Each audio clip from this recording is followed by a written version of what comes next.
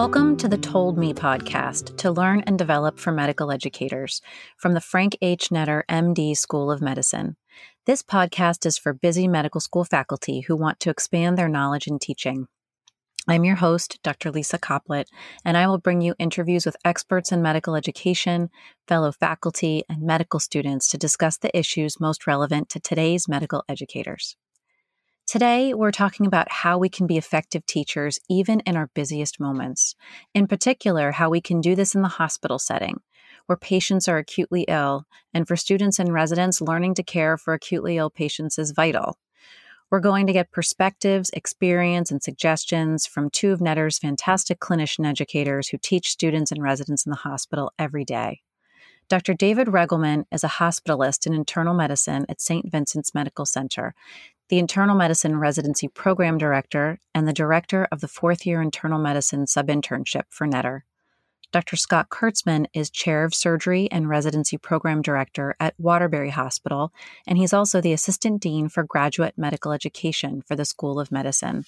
Scott and David, thank you for joining me today. My pleasure. Thank you. Thanks for having us.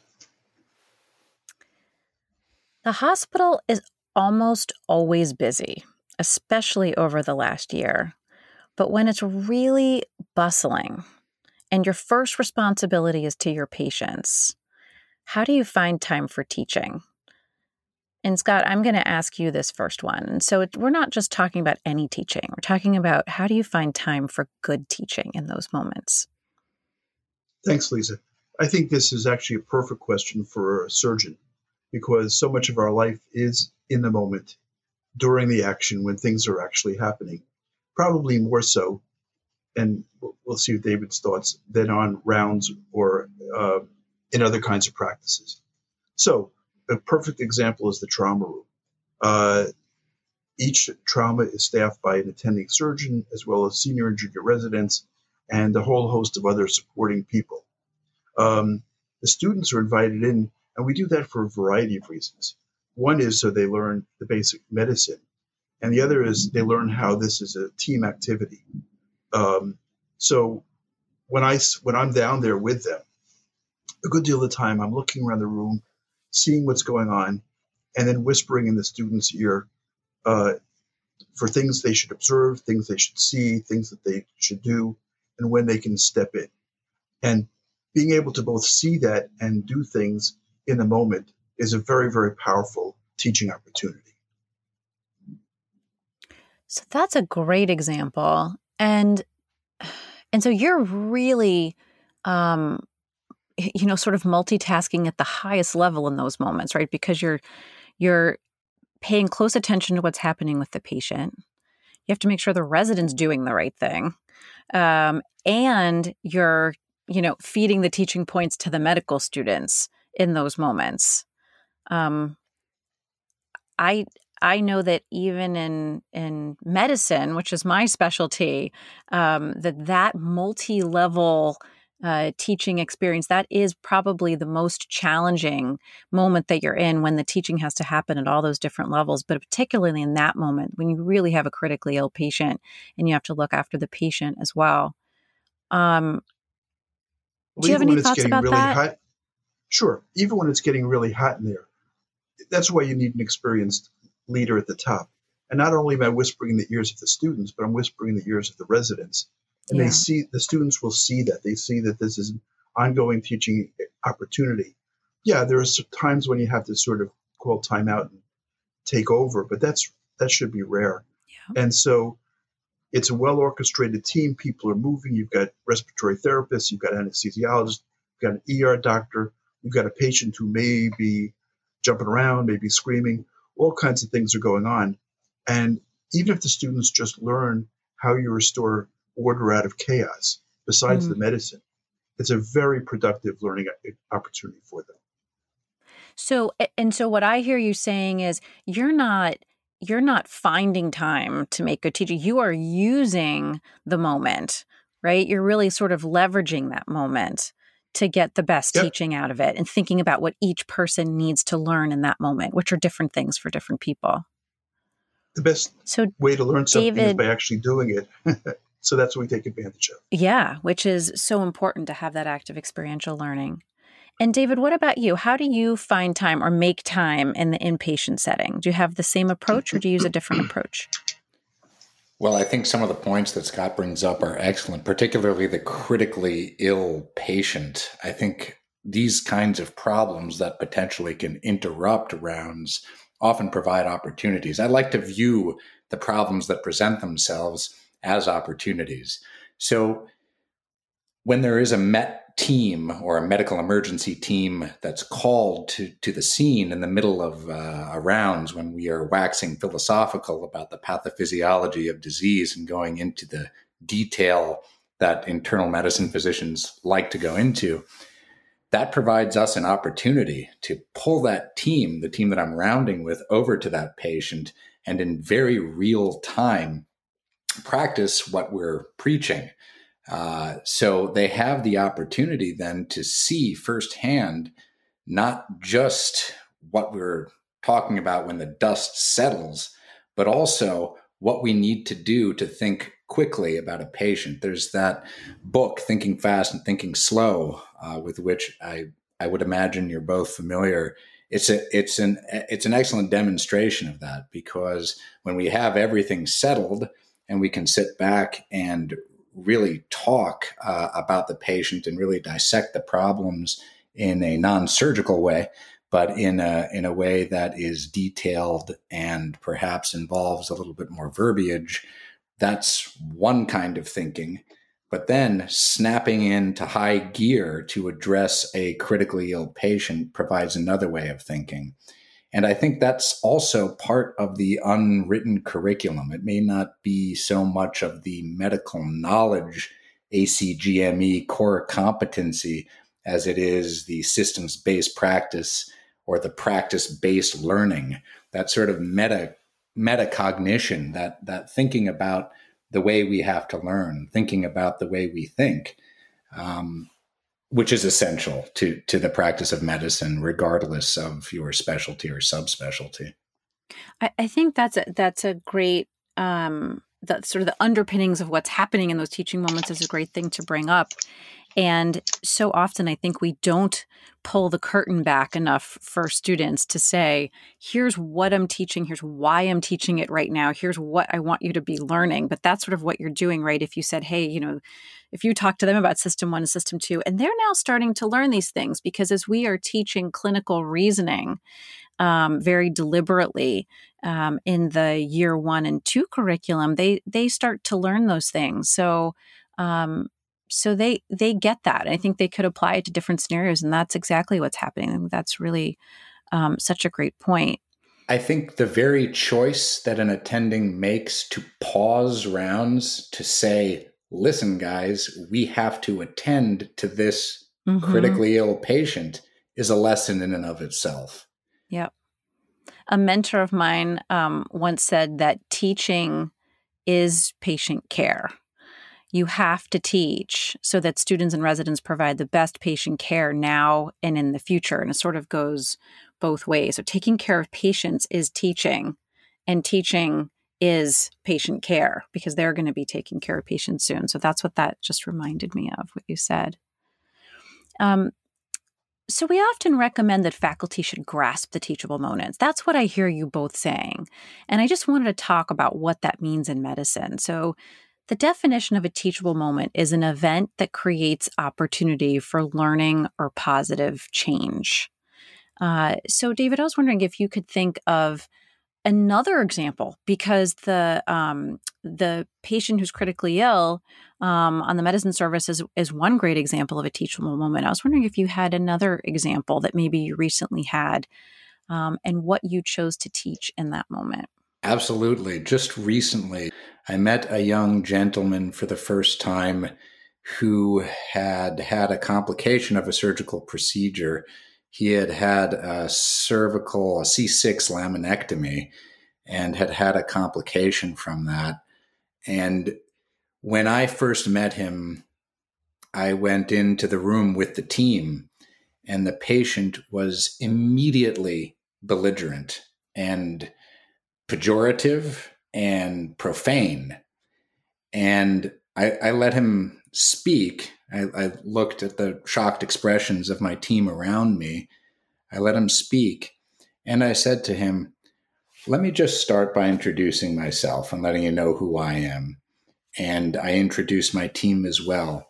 And I also said, I understand that you may be under a lot of stress right now. I recognize that. I read a whole lot about you, and I spoke about you with my colleagues.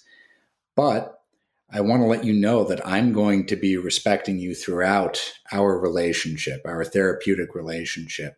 And I expect the same degree of respect from you. And he responded very, very well to that.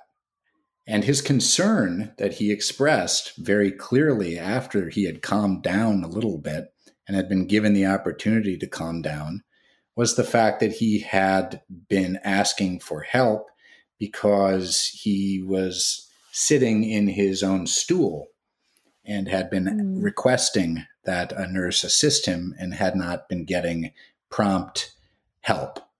And I think it was right in line with rounds. It didn't take any time to speak to your last point about trying to teach in a bustling clinical environment.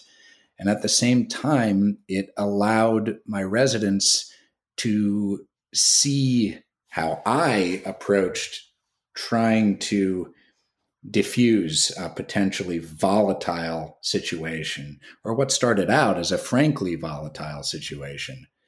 So it was a teachable moment that presented itself at the bedside that was very, very easy to seize because it was seamless with what we had to do as a team for this patient anyway.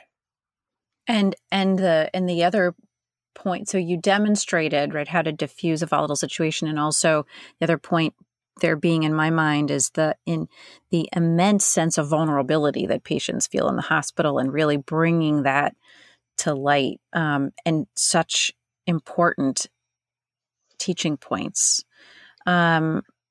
So let's talk about, there's so many teachable moments. I know I'm skipping over so many great examples. I wanted to ask you, Scott, if we could start thinking about and talking about what are specific teaching methods that you might use when time is really tight? Well, first of all, in order for us to be able to teach effectively, and I'm referring to the surgical setting, but I think you can extrapolate this to any setting. One of the sequences, you have to have a prepared learner. So in the particular case of an operation, which we're going to extrapolate from there, it's really important that you tell the students the night before, tomorrow we're going to be doing an aortic aneurysm.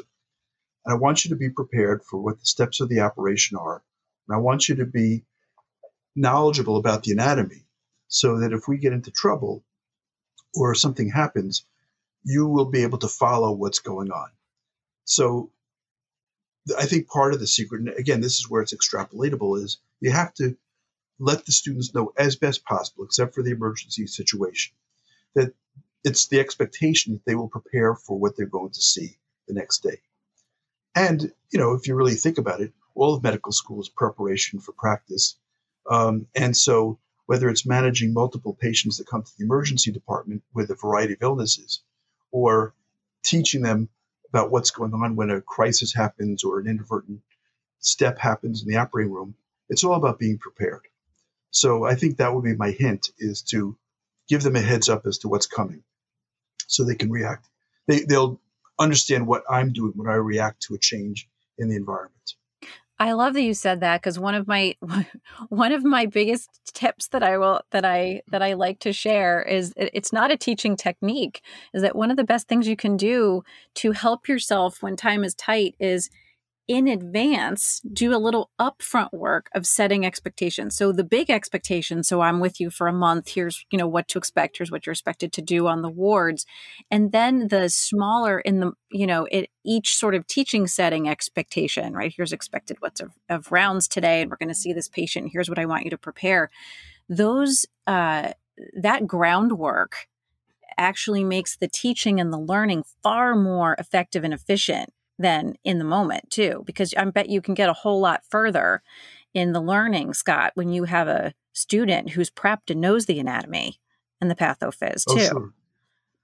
Because you don't Yeah, need they to get much spend that more. time teaching what they can learn in a text, right? You want to get into the more difficult aspects. And this is a full contact thing that we're doing here. Often it's not a drill. They got to know, so that if I ask them what are the things that we could hurt during a thyroid operation, and they're prepared, I'll say, okay, now let's try and find the nerve, the recurrent laryngeal nerve that could be injured. But if they don't come to be prepared, then showing them where the nerve is a waste of time. Yeah, that's a great suggestion.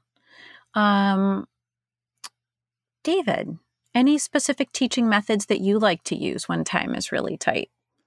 There's a tried and true method known as the Socratic method, which often works very effectively when we're talking about a patient and when we encounter a knowledge deficit, whether it's related to a learner inadequately preparing for the day or for that particular pathology that the patient is exhibiting.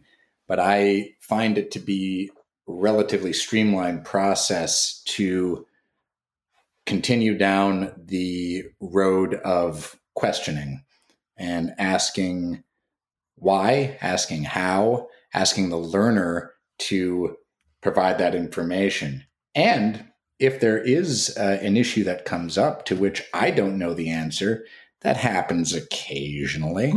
I might Not to Scott, by the way. I don't think that happens to Scott. I've heard that never happens. Only that. Right. So I think that it's a great opportunity to say, you know what? I don't know. To have the confidence to say, I don't know. That's a question that we can answer together. And that I think hammers home the fact that we have chosen as physicians a life of learning and that we're all going to continue to learn. When we stop learning, we might as well throw in the towel. So that's something that medical students and residents, I think, really benefit from hearing. Obviously, not all the time. You want to know some things, but I think it's very beneficial to recognize that we're in a field where we are consistently behind the eight ball. There is new knowledge, new research coming out all the time. This past year has been a perfect example of that. The way that we manage COVID-19 has changed dramatically since this pandemic, since we first learned of this disease. So being able to say, I don't know the answer to that, let's find the answer to that. Let's have the confidence to know that we can find the answer to that. That's not exactly the Socratic method, but I think that it is a logical step in the Socratic method to continually question. It's almost an inevitable step in the Socratic method, right? Because if you're really pushing the envelope of how far can we go before we run out of what we know, and there's always something more to learn, you're inevitably going to get to that place. And that's actually modeling, and that's modeling of self-directed learning.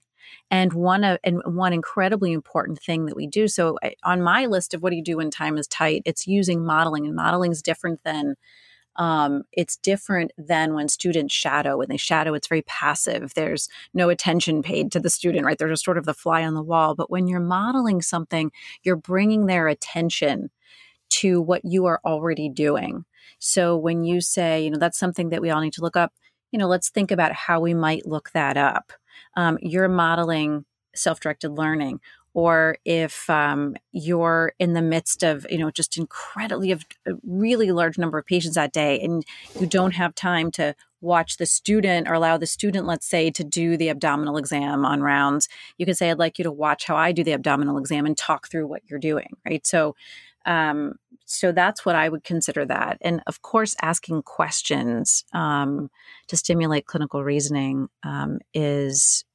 it is, in fact, a tried and true and evidence-based method for enhancing learning. Scott. Oh, sorry. I was just going to add just as Scott was describing, preparation for a procedure, which applies to internal medicine as well. If we're doing a lumbar puncture at the bedside, a paracentesis, they've got to review that procedure. There are excellent resources out there so that they can have in their mind's eye what the next steps are, where their feet have to be, where their hands have to be, how to stay sterile if the procedure is going to be sterile at the bedside. It applies to preparation for rounds, for answering questions that are going to come up in rounds, for having a good understanding of the pathologies of the patients as well. Having done that background will help to obviate some of the perhaps longer spells of silence when those Socratic questions are asked. And so you came back around to Scott. I'm going to come back around to Scott because I thought of a teaching technique that I really love that I bet, Scott, you use all the time. And that is asking what if questions. So you take the scenario that you're in with the patient that you're talking about, and then you create the what ifs that allow you to teach things that maybe the students don't get to see very often, or you want them to anticipate what they may see later. So, what if this patient spikes a fever tonight? What are you going to do? Or what if this patient were 60 instead of 20?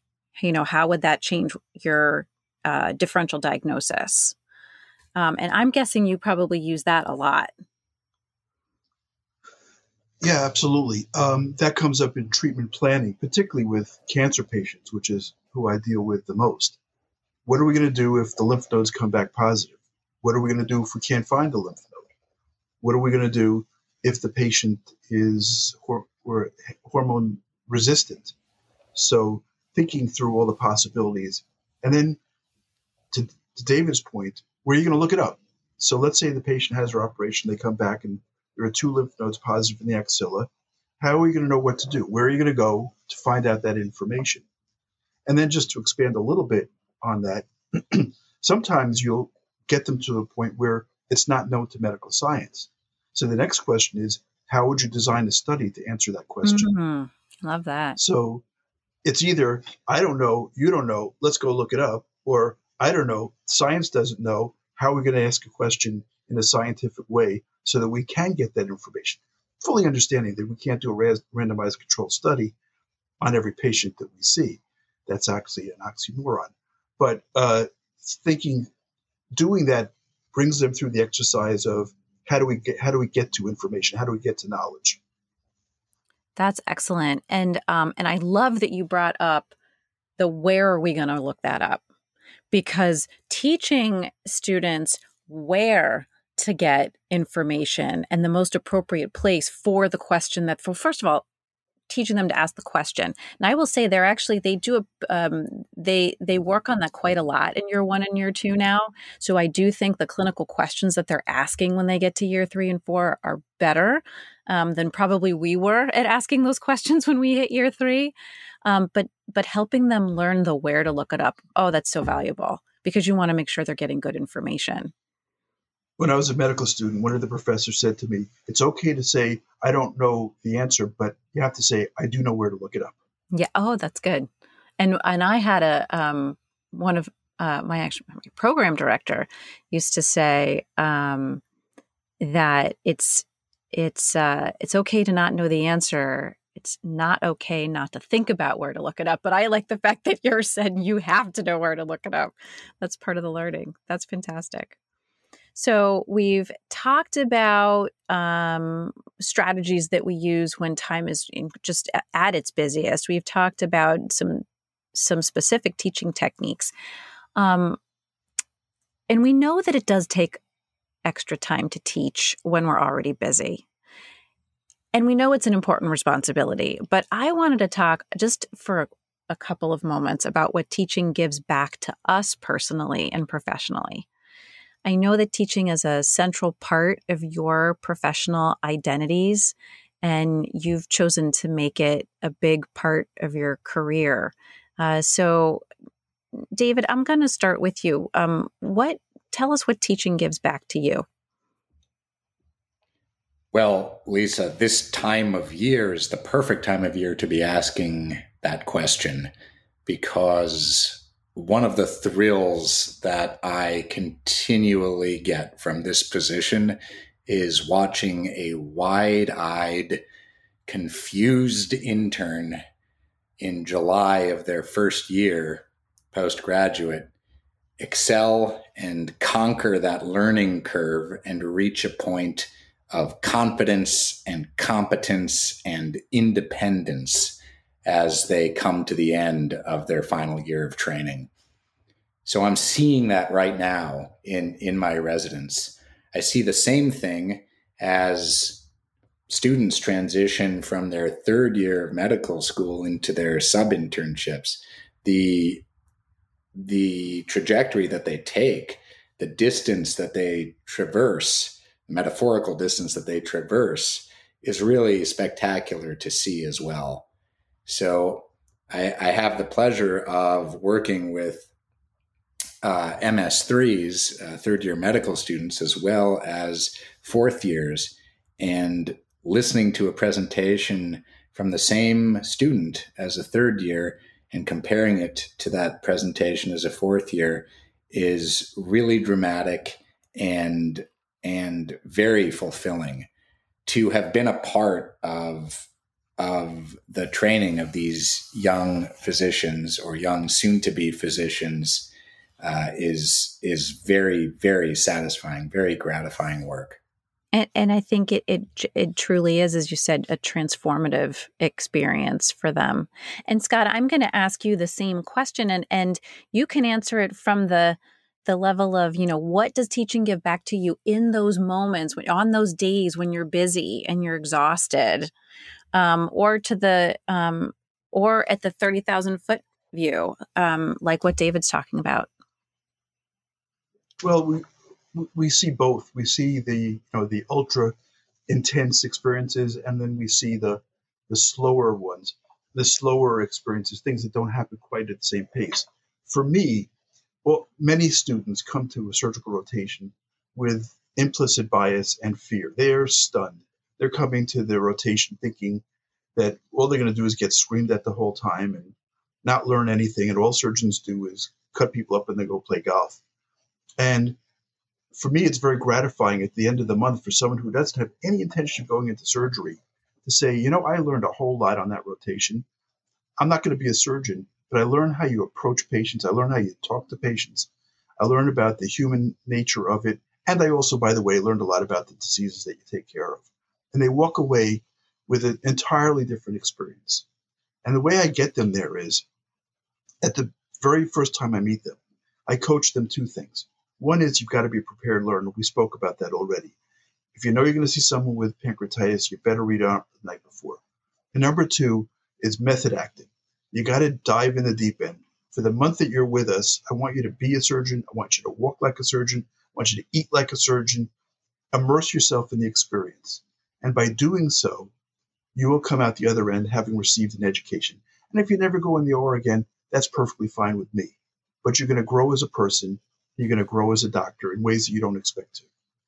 And when at the end of the month, when they say, you know what, you were right, I was scared to death coming in this, I learned a great deal, thank you very much, I'm never going in the OR again, that's a victory. But that's what third year is all about. That's what we want students to do on every single rotation. That's great. Thank you. David and Scott, thank you so much for taking the time to talk with me today. It was fun. I really appreciate your perspectives and your insights. You're very welcome. Thank you, Lisa. Great pleasure. Thank you so much for inviting us to speak to you. Thanks so much. I'm Lisa Coplet. Thanks for listening, and check out our next podcast in 2 weeks. I would like to thank the people who contributed to this show, Katie Lyons, our fabulous producer, and David DeRoche, our program director. For more information on other faculty development opportunities at Netter, email katie.lyons@qu.edu. For more information on all of Quinnipiac's podcasts, visit qu.edu/podcast. Also, follow us on Twitter and Instagram @QU Podcasts.